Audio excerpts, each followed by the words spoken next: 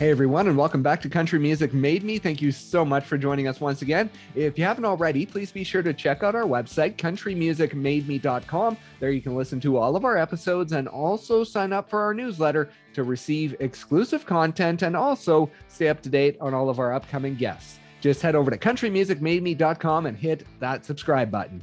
You can also find us on any streaming platform, so if streaming is your thing, just head over to your favorite, search Country Music Made Me, give us a follow, and maybe even leave us a review while you're there.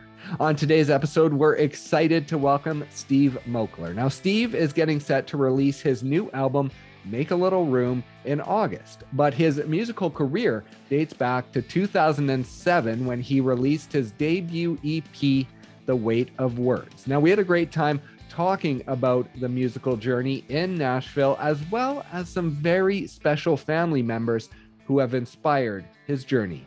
So please enjoy our conversation with Steve Moakler.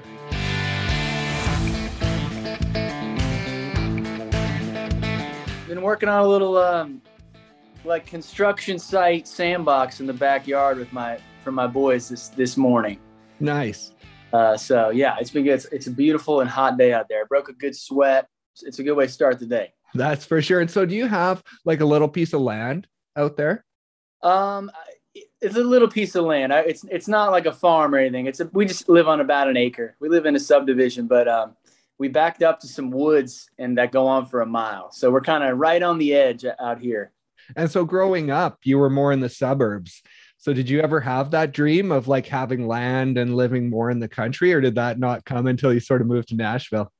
No, I've always loved, the country, but no, I would say, I grew up in the suburbs, and, where I grew up was really the last town within the county the city is in, right? So when you go one more town, it gets very rural.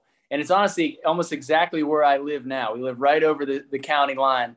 And I think it honestly kind of is the sound of my music too. It's kind of 1 foot in rural America, and then 1 foot, with a modern edge toward the city. So it just feels like home to me, right on the edge. That's awesome. That's awesome. And now growing up, let's talk about your first guitar. I think you were about 3 or 4. I saw a picture of you holding a little guitar. Now, was that something that you asked for, or was that just more your parents saying, here's a guitar, do you like it?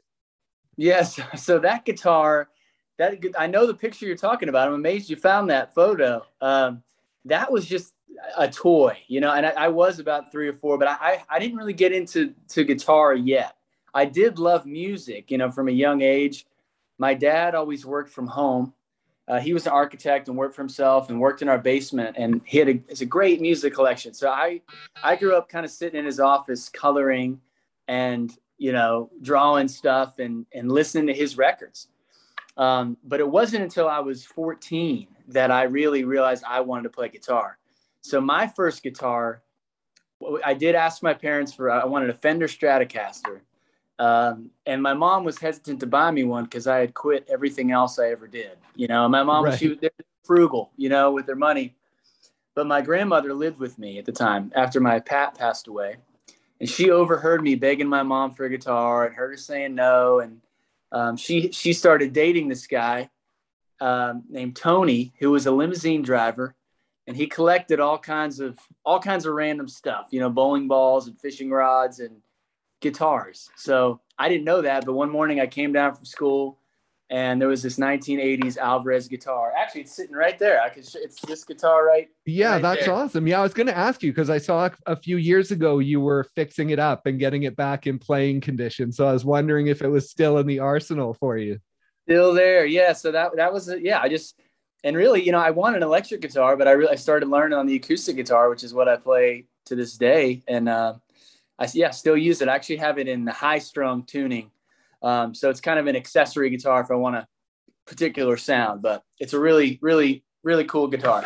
Yeah. What does it mean to you now after all these years and sort of the story behind it? Does it mean a lot more than just if your parents would have gone out and got you a guitar? It really does. And, the connection to it has so much to do with my grandmother. As I mentioned, my grandmother moved in with me, with our family after my Pat passed away. So she lived with me through my formative years, really from third grade through high school. Oh, wow. So she passed away a couple of years ago, but we were so close, and she imparted so many of what is now like really my absolute favorite thing. My faith, really, I owe so much of that to her. My love of Italian food. She's 100% Italian. And honestly, country music itself. My mom and dad really didn't listen to a lot of country music. They did at certain periods in their life, but that really wasn't their main genre. But my grandma was a huge country music fan. So when we would drive to church together, her and I, we would listen to country radio, and she had cassette tapes and stuff. And that was really my emotional introduction to country music. And what was the journey like with her, of that special bond you had with her? And then in the later years, as you were losing her to dementia, Alzheimer's, what was that journey like throughout those times? Man, you did your homework, dude. Well, it was, it's tough. I moved to Nashville when I was 18. And at the time I left, my grandmother was sharp as a tack. And, you just kind of think she's always going to be like that. And, when I came down here, and for the first 5 years I was here, I wasn't even really sentimental about going back home yet. I was in my early 20s, and I was just looking forward. And it wasn't until I kind of hit my mid 20s that I started to go, man, just realized how important my upbringing is to me. And that was when that's actually when I made my Steel Town album, which is kind of an ode to where I grew up and who raised me. And that was when I really started to make a point to go see my grandmother. And that was when she started to battle dementia. So, at first, it was funny, that you kind of laugh at some of the things she says. And then as her dementia progressed, it got really difficult. I know it was extra hard for my family that was there every day, and dealing with just the pain of that. For me, it was hard in a different way, because I wouldn't come home for 4 or 5 months, and I'd come home and she'd be a different person, and there'd be parts of her that I wouldn't get to see again. And so it felt like saying goodbye to somebody slowly over time. And it was really hard. It was a really tough deal. But at the same time, there was some sweet moments in there too, going to see her. I remember one time when I was on my first radio tour, I stopped through to see her, and I went in and performed my single, Suitcase, for her and her friends, and they were all having lunch in there. And that was one of my favorite memories of her in that phase. It was really sweet. And now on your last album, the song When You Could Still Remember, at the end, is that her that's singing with you? That is her. Yeah. So that was kind of in, probably one of our last 5 visits. I went to see her, and she did not remember who I was, and she kept humming this little tune. She kept going,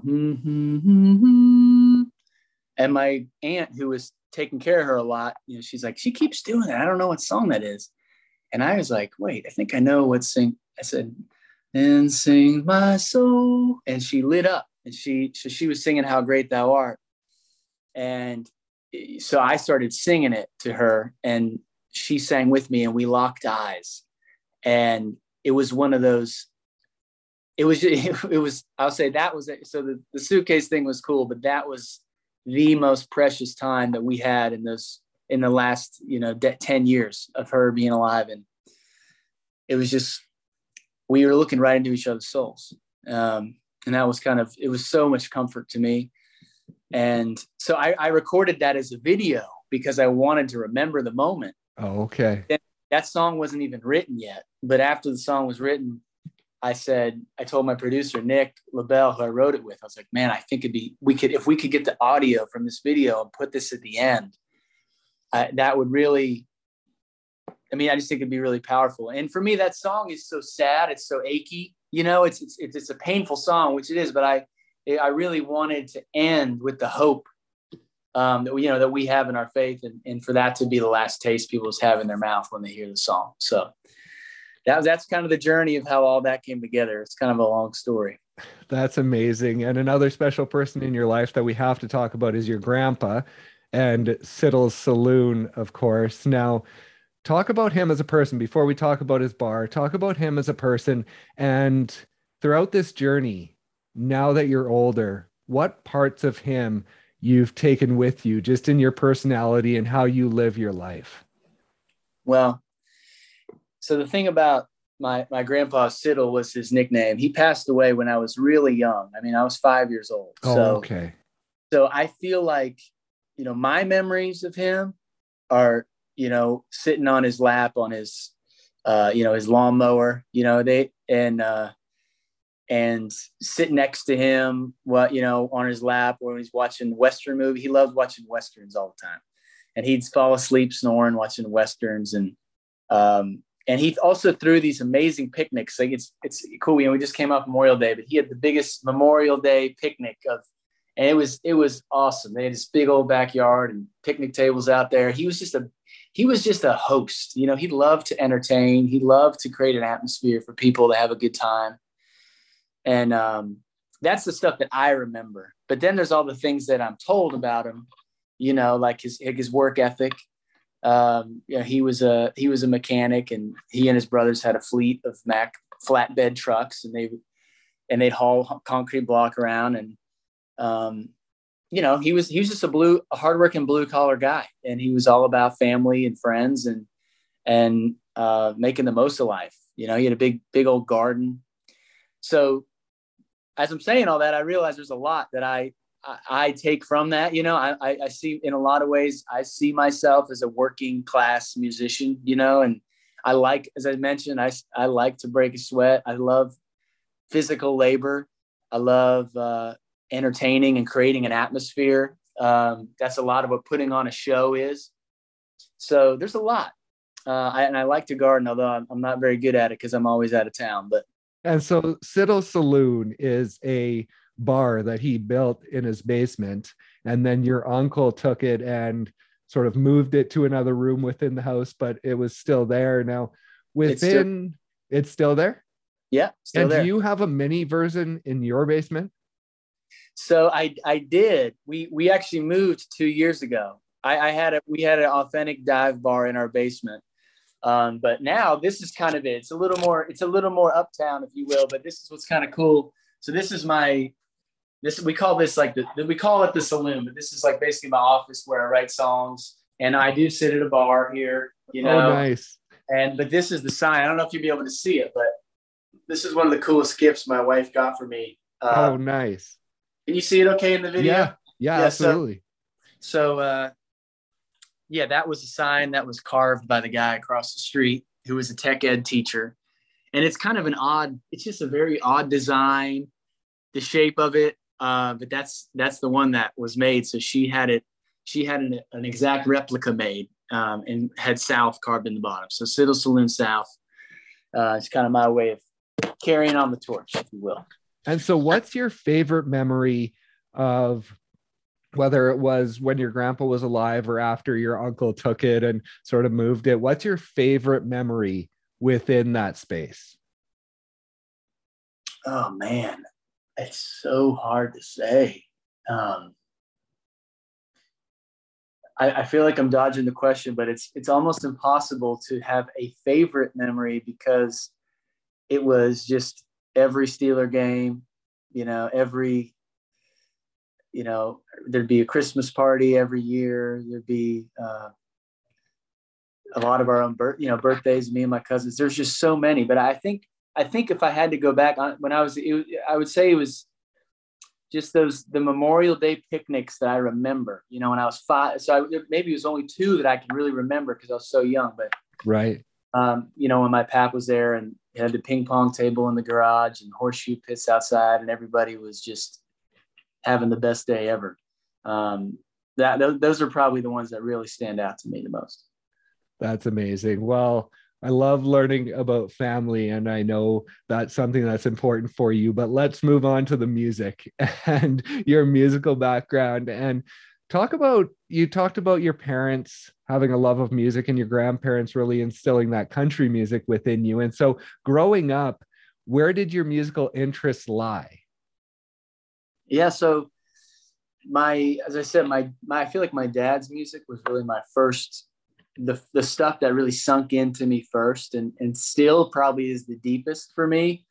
And that's stuff like, Bruce Springsteen, Bob Seger, the Eagles, James Taylor, that kind of 70s rock and roll, really, and singer-songwriter stuff.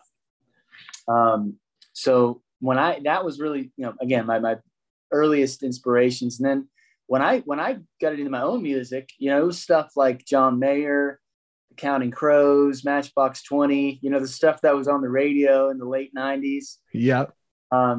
So that was really when I picked up a guitar and started to write, that was probably what it sounded like at the beginning, just because that was what I was hearing and kind of what felt like it was my own, if that makes sense. Yeah, absolutely. And tell me about David Gray's album White Ladder and what that album meant for you back in sort of your early teenage years. Yeah. Man, I don't know where you found all this information. You're just hitting every spot right here. You're just saying all the magic words, man. I love it. So David Gray, I was introduced.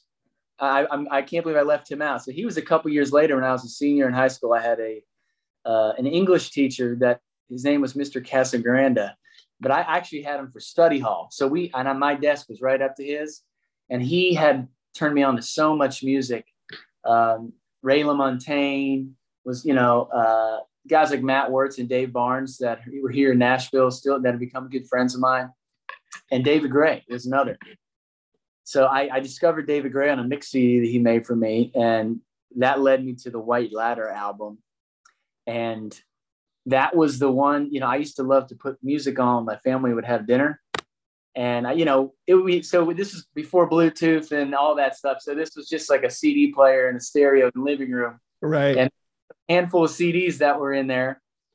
So I'd say, Mom, I'm going to put some music on. She'd always say, just like, make sure it's not too loud, whatever, make sure it's, and I just got in the habit of throwing on David Gray, White Ladder for dinner. I think every single night. I mean, almost every night for probably 4 or 5 years. Oh, wow. And then it just suited her. It suited me. My dad was cool with it. And it just was like, kind of became a habit of listening to that record. So, to this day, my high school friends, whenever that record comes on, they go, man, I feel like I'm at your house right now. Like I'm sitting in your living room. So it kind of unofficially became our family dinner music. So, that has sunken deep into my, my psyche and my nerves. Yeah. Right. And now, so when you started playing the guitar, 13, 14, when you received your first guitar, how quickly after that did you start getting the itch to play in bands? And what was your very first band that you played in? Yeah, I honestly had the itch to play in band pretty quick. I started when I picked up a guitar. I learned chords, and I started writing songs as I learned chords, it was just my instinct to do that. And I think, you're 14, everybody wants to be in a band, right? I mean, yep. So for me, I wasn't a great athlete. I wasn't great at school. So music was my way, that was my way of having social relevance and getting the girls, Right. So it was pretty quick. Pretty quick, man. Some buddies that I went to school with that were kind of in a similar spot. Everyone kind of was gravitated to a different instrument, and we said, let's get together and make some noise. So our first band was, we were called Line of Reason. It was such a serious freaking name. And we practiced at our friend Dylan's house, and we did our first show at the 8th grade winter, holiday festival in the cafeteria. So that was where it all began. That's amazing. And what type of music were you playing back then? It was bad music. It was our original music. It was just a hodgepodge of, like those influences I talked about, kind of like we were trying to sound like, I don't even, honestly, everyone in the band had different influences. In my mind, you're trying to sound like John Mayer, the Counting Crows. Now, if you'd asked the drummer, he was probably trying to sound like something corporate. And the other guitar player was probably trying to sound like Creed. Right. So put all of that together, that was our sound. I do remember doing a terrible cover of Stain's the song Outside. Right, yeah. Which really is, I mean, looking back, I'm on the outside, I'm looking in. I mean, if that's not how everybody feels in 8th grade, then that, you were having a good experience. But so that it was just so bad. That's amazing. And throughout this career, this is a career of taking risks, of stepping to the edge and jumping off. And now I want to talk about an experience that I'm not sure what age you were, but it was at Kennywood Park. And there was this Steel Phantom roller coaster, I believe, that you were always afraid to ride. But at one point, your friends got you to ride it. Now, within that experience and just experiences like that moving forward, how important are they for you to show you that you can take risks? It is okay to do something you're afraid of. Once again, man, you really did your homework. That was my buddy Ryan Schoenberger, who's still a good friend of mine. But that was in 5th grade. I don't know how he did it, but he got me to ride the Steel Phantom, which at the time was one of the tallest roller coasters in America. Oh, wow. And I'm still scared of heights. So, I remember getting off that thing and feeling like this crazy, rush of exhilaration and feeling so proud and so empowered. And I never really thought about the connection of that to taking risks now, but I'm sure there is one, because that's a very formative time. So I think, when things come up, you kind of forge a new path or try something new. It's obviously really scary, but I guess how I connected to that is just saying it's a really empowering thing to overcome that and to step out in faith and to choose to grow. And it also is pretty fun too, much like a roller coaster. It looks scary, but it ends up being pretty fun too most of the time. Well, that's right. That feeling you had when you stepped off that roller coaster now in your career. I mean, when you get to sing the national anthem for your hometown football team, or you're opening for Willie Nelson, or you have these big experiences. When you look back on those, is it a similar feeling to stepping out of that experience? It is so similar, Brennan. You're right, man. I mean, both of those experiences, particularly because I was very nervous about both of those. I mean, maybe even more than the Steel Phantom. The singing the national anthem, I was a nervous wreck for weeks about that. And even right the moment I was up to getting ready to sing it in the middle of the field, that was the peak nerves. And it really did feel like riding a roller coaster. It didn't feel like we got to in the home of the brave, that the ride started to come, to a stop. But man, it was a high. It was a rush, a thrill, and the Willie Nelson thing was very similar. I was really intimidated, by opening for his audience. Such a legacy act and a pure country musician. My sound being a little bit more on the fringes. I just didn't know how I was going to go, but it went so much better than I thought. And him and his band were so kind and welcoming to us and encouraging. So again, very, very similar. That's amazing. And now within this career, after high school, is this the career you wanted? Is this the career you knew that you wanted to chase after playing in those high school bands and then breaking out and doing some solo stuff before high school ended? Did you know this was it? I really did. I when I say this was it, all that I really knew was I wanted to somehow make a living playing, writing and performing my own music. That was as much as I knew. And I didn't know all the different ways that can look, that's something that I have learned and I'm still learning as I go. But as far as, with it being just writing and performing my own music full time, that was it. I really had a strong sense and passion. This is what I was going to do. And frankly didn't really have interest in anything else. It was completely engulfed in passion around it. And now around 18 or 19, did you get an offer, a record offer from someone in Nashville? Did I read that correctly? So I did get an offer, but it wasn't from somebody in Nashville. It was actually from this independent label based down in Orlando. They were called 111 Records, and the owner of the label is a guy named Brad Fischetti, who was in the band LFO. You remember? Right. Yeah. On the Block. Half the people watching this have no idea who they are, but yeah, if you're 30 or older, you probably remember. But this is way after their success. He had a band, a label that had some bands, and my high school band I mentioned had opened for one of them, and kind of threw the CD through that channel and ended up getting a deal, but ultimately turned it down to come to Nashville. Yeah, what was that feeling like when you turned that down? And I mean, what did you know of Nashville? Because it's not like you grew up close to the city. So what did you know of it before moving down?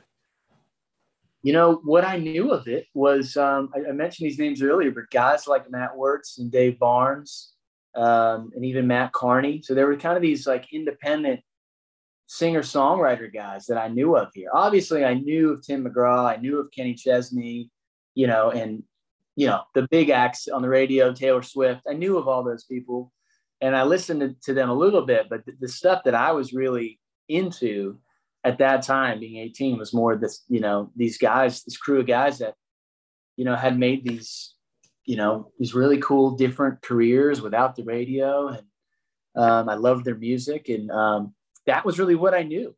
I knew of the Bluebird Cafe. I knew of Music Row, but I just learned of Music Row like the year before I came here, and I read about it in a book my mom got out of the library about Nashville, and I saw people write songs on Music Row. They write in offices. I was like, I'm never going to do that. Now I did. I've spent about 15 years doing it.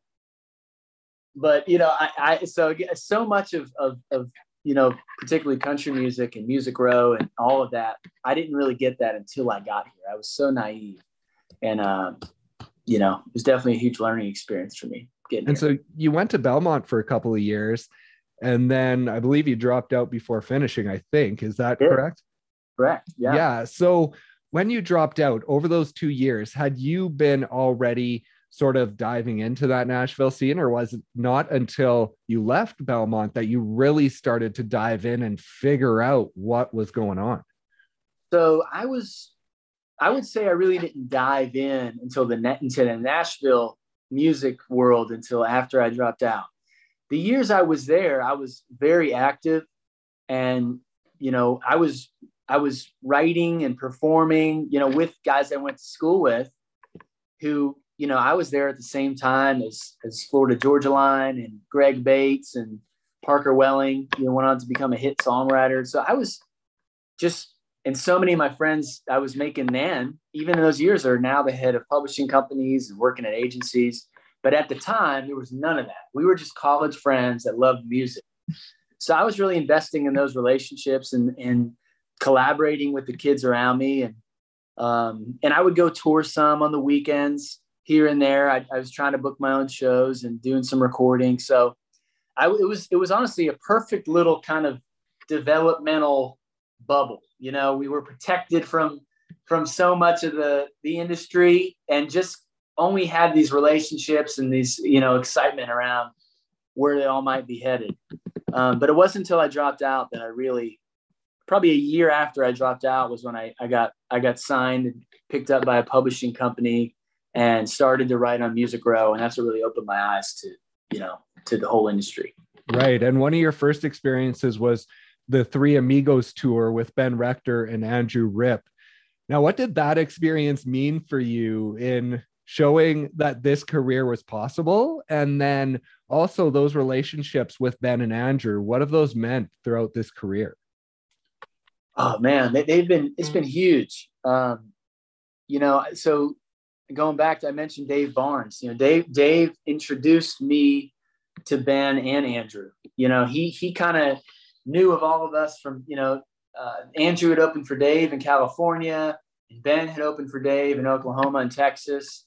And I met Dave here in Nashville, and he saw all of us and said, man, like, I wish when I was y'all's age that somebody would have pulled me aside and just told me what I was in for and kind of given me a community that could really, help me through that. So I got to give so much credit to Dave, and huge thanks to him for being so intentional, because those relationships with those guys have been just an incredible gift, And I just saw Ben a couple of days ago. We were hanging out on Memorial Day with our kids, and Andrew and I are still really close, and our wives have actually all become better friends than we are. They all are better friends than we are now.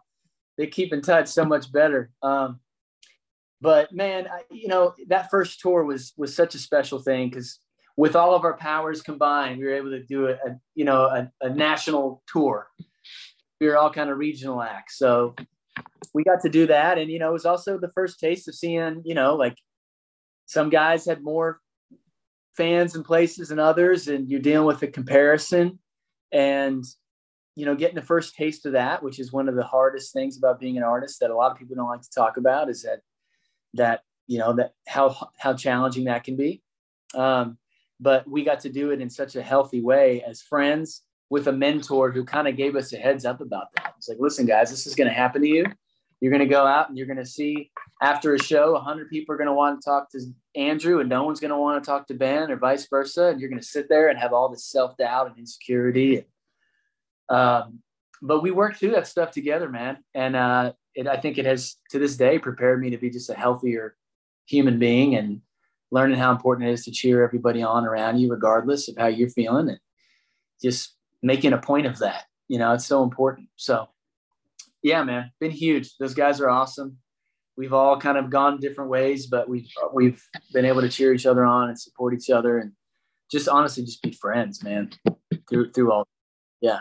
Yeah. And I saw in 2014-ish, I believe, is when you were able to make the move to being a full-time musician. And you posted that you were at the top of this mountain, but then as you looked out, you saw all these other mountains that were left to climb. And I thought that was a great analogy. I've never heard it put that way, and I thought that was so great. And so within this career, as you have gotten to the top of mountains, what feelings do you have to take with you at that point to stay grounded and not be looking too far ahead, and be thankful for where you are?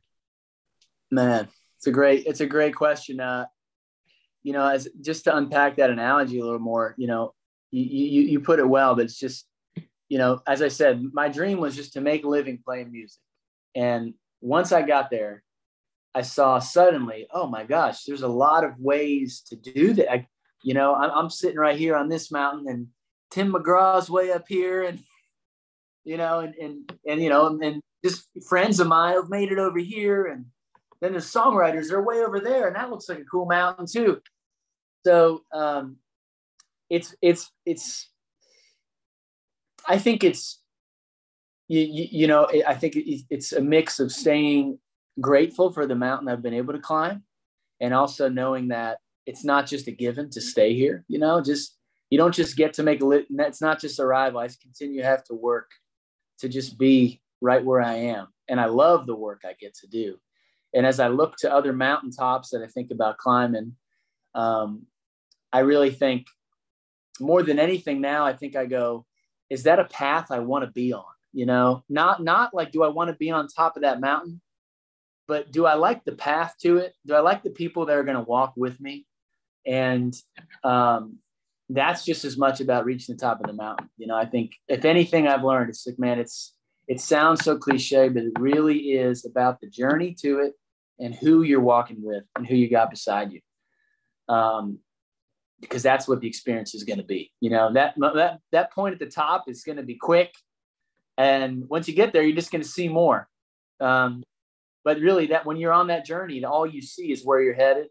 And I guess with that, for lack of a better term, it's choosing the particular climbs that sound fun to you, and what climbers you want to be with while you're doing it. That's kind of how I make those decisions moving forward. And once again, just staying grateful that I even get to do that I even get to have a view of it, a sight of it, and to say, let's go.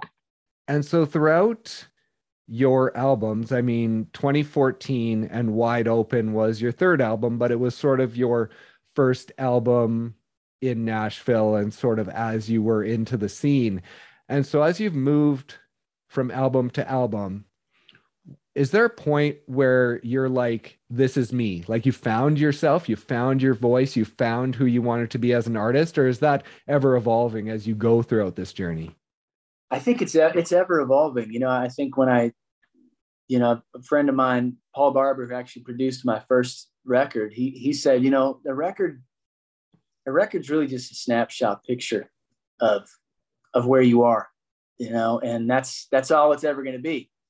So anytime you go back and look at a picture of yourself, that you never stay that, right? Right. And that's I think what a record is. Not to say that you don't tap into things that are really at the core. And I like to think, I think I've done that on every one of my albums. I really am proud of all of them. But I think they're all just a snapshot, so certain things kind of come into focus and come out of focus, and your hair do changes, your style changes, and your taste changes, and even the sound of my voice has changed throughout my album. So yeah, I think they're all, that's really the best I can say. And obviously, this newest album coming out, Make a Little Room, is a snapshot of right now. So of course, right now, I feel like it's the best representation of me, to my core. But 10 years from now, will I say that? I'll probably say it's the best representation of me right now. I think that's the best any artist can really do, is just try to take a really good, accurate picture of where you are and document it well. And your first two albums, I believe you just put them back on Spotify because of popular demand. And so how cool is that, to have that original music and still have fans wanting it and wanting to listen to it and not having it as something that's hidden away in the past? Yeah, it's really cool. And, and whenever we took those records off, I really just didn't think that many people cared. To be honest with you, I was like, oh, these are old. If anybody that, wants these already has them, and it's been very humbling to see, how much people enjoy those records. And, I think it's also interesting, as I say, for me, it's a snapshot. It's also a snapshot for them to that point in their lives when they listen to it, because that's really the value I think people have in music, apart from just, enjoying a great song. It's also the fact that it's so transportational. So some of those fans that listen to those records, the feedback I was getting was, man, oh my gosh, like, dude, this is taking me back to 2009, and I'm in my Honda Civic, and I'm pulling out of my home, all these specific memories. And that's really been that's kind of been the great humbling thing for me, is to go, this really actually has little to do with me or how good this music even is. It's just simply that it meant something to you. And it will always mean something to you because it takes you right back to a certain place you can't get to again, other than through stuff like music. And so when you listen to it or you play songs from those albums, where does that take you? It takes me right back to where I was when I was making it. It takes my first record, All the Faint Lights, takes me to, half of those songs were written in my dorm at Belmont, down in the practice rooms and in a long distance, heartbreaking relationship. And I honestly, I was a ball of nerves, so anxious. So it takes me that specific place, I was really just wrestling with so much, having just left my hometown and just trying to navigate all these things for the first time. So when I listen to those records, it's raw emotion is what I hear. As I've continued to make records, you learn the craft of music, and particularly country music is such a craft. Right. I love that craft. It's what gets me out of bed in the morning, is trying to build a really good country song. but that was before I knew any of that. So it was just raw emotion. And for a long time, it was hard for me to listen to that stuff because of that. But now I think, now that I'm so much further from it, I think I can just appreciate it for what it is. And that's been part of what's made it fun and easier for me to put those songs back up. It's just have a different look at it. That's awesome. And so coming into the new record, Make a Little Room, was this a planned album? Or was it something that sort of came out of the past 2 years and the emotions that you felt over the past 2 years that you just felt you had to sort of bundle that up and share it with the world? Yeah, well, you know, I always kind of tentatively plan on making a record every couple of years, but I also would never do it if I didn't feel like I had the songs or if I had a particular vision. So my team at Creative Nation, you know, they asked me, you know, they said, hey, a year ago or so, do you think you're ready to make a record? I said, no, I don't think I am. And they're like, okay, good. That's all right. Let's keep writing. And then, you know, 4 months later, through the pandemic, they said, what about now? And I was like, I think now I'm ready. And it just takes it takes a couple key songs that kind of reveal a heart and reveal a vision. And once I got a glimpse of that, and I said, I know I've got 6 to 8 songs here that can really fit this vision. And I've got a few more months to write, you know, if we plan a record now. That was when I ultimately decided to make the record.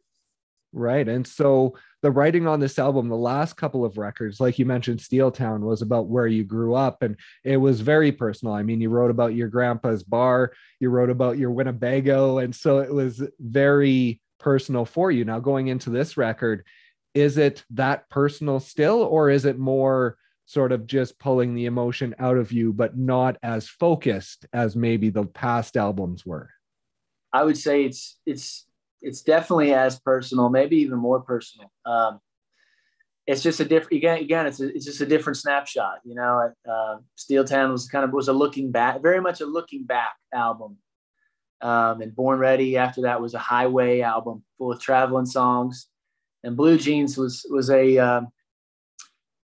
kind of I don't know, that was just a breaking in life record. That one's hard for me to pinpoint. That kind of had a little bit of everything woven into it. But this one is very personal, and really a product of living through the pandemic and welcoming my second child in the world, just cementing my fatherhood, you know, in a powerful way. And also, you know, that pandemic just kind of brought a lot of things into focus for me, and also a lot of things out of focus. So it's just, it's kind of how I processed the weight of the world, how I, you know, kind of processed how, you know, refining a vision for my own life and what I want that to look like. So I'd say it's deeply personal, not a nostalgic record, really. There's maybe 1 or 2 songs with some nostalgia in it, but it's very much kind of a coming of age, you know, this is where we are right now, you know, of being a grown man with 2 kids and looking ahead, you know, what kind of life we want to build. Right. And how important is this release for you as an artist? Because you mentioned your first son was born in 2019. And from your social media, it seemed like you kind of took a step back from the road and from touring to be with your son. And then 2020 hits, of course, and you can't go anywhere. And so now that we're getting back into normal life, how important is this release for you as an artist? It's really important. You know, I say important, you know, I don't know. I can't tell if that's the word. It's just, I'm really excited about it. You know, I think I got, you know, it was so tough. You know, when we had to cancel the Blue Jeans tour, it was really tough because I really have stripped down my touring, you know, in a lot of ways the last few years since becoming a dad. So when I set out to do shows, they're shows I really, really want to do. And I guess they are important to me. Right. But when that rug got pulled out from us, that was pretty heartbreaking. So I'm coming into this album, you know, with some extra oomph, I think, stored up and really ready to deliver it, you know, and get out there and celebrate it with people. And now, are you in the middle of the Hometowns and Campgrounds tour at the moment? We are. Yeah. We're in it right now. We're on a break at the moment. We did a run in spring. We have some shows in July we're doing, but really in the fall, after the record comes out, after we do some dates supporting the record in August, we're going to get back out on there in September and October. How special has that become? I mean, you started in 2013 and then it was 2017 and every year except for 2020 since. And so how cool is that, just to be able to jump in the RV with your family and go out and just hit these really intimate shows with people who are just super excited to have you there? Yeah. It's an amazing thing, Brendan. It's been one of the greatest surprises and one of the greatest blessings of my career. You talk about like moving to Nashville. Did I see that being, a big part of my life and career? Heck no. I never would have thought about that. But it's just become such a cool tradition. I mean, and it really is an opportunity for me. I get to show up as all the ways I want to. I want to be a present husband, a present dad that's taking his family on adventures and including them, in my passion and what I do. And then I get to make an up close, personal connection with so many people that appreciate the work I'm doing and relate to the music. So it's incredibly fulfilling. It has been so much fun, man. I absolutely love it. I work my butt off out there. I wear a lot of hats, being the driver and the stage manager and dad and husband, all the things that make it amazing, make it difficult physically, but I wouldn't trade it for the world. And I sleep like a baby out there. My heart is full to the brim.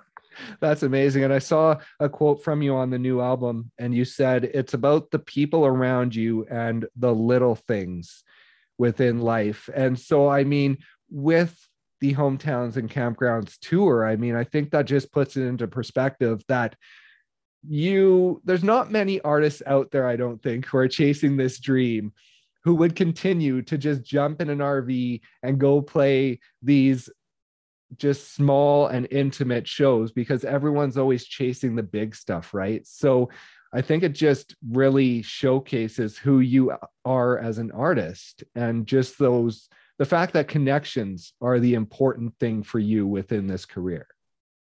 They really are. And I've gotten to do, some big stuff, that I know my career isn't big, but I've gotten to step on some big stages and do some big stuff. And I'm so thankful for that. And I think as cool as those things are, I think they've shown me, that's not the reason I get up in the morning, and I think that's really everybody's, the question we all need to ask ourselves, right? What is getting me out of bed? What do I get excited about specifically?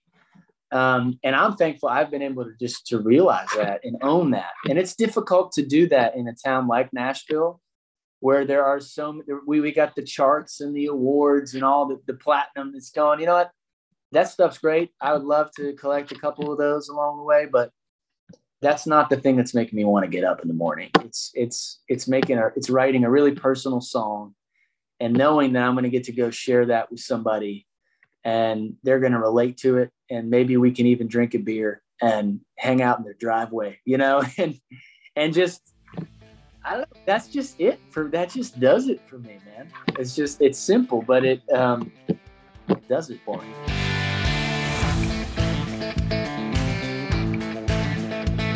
Thank you once again so much for listening, and thank you to Steve for stopping by and sharing his story. Be sure to check out his new single, Make a Little Room, wherever you stream your music, and keep an eye out on August 12th for the release of the album by the same name, Make a Little Room. Please also be sure to check out our website, countrymusicmademe.com. There you can listen to all of our episodes and also sign up for our newsletter to stay up to date on all of our upcoming guests and also receive exclusive content. Just head over to countrymusicmademe.com and hit that subscribe button. You can also find us on any streaming platform, so if streaming is your thing, head over to your favorite, search Country Music Made Me, and give us a follow, and maybe even leave us a review if you enjoyed today's episode. Thank you once again so much for listening, and we'll see you next time on Country Music Made Me.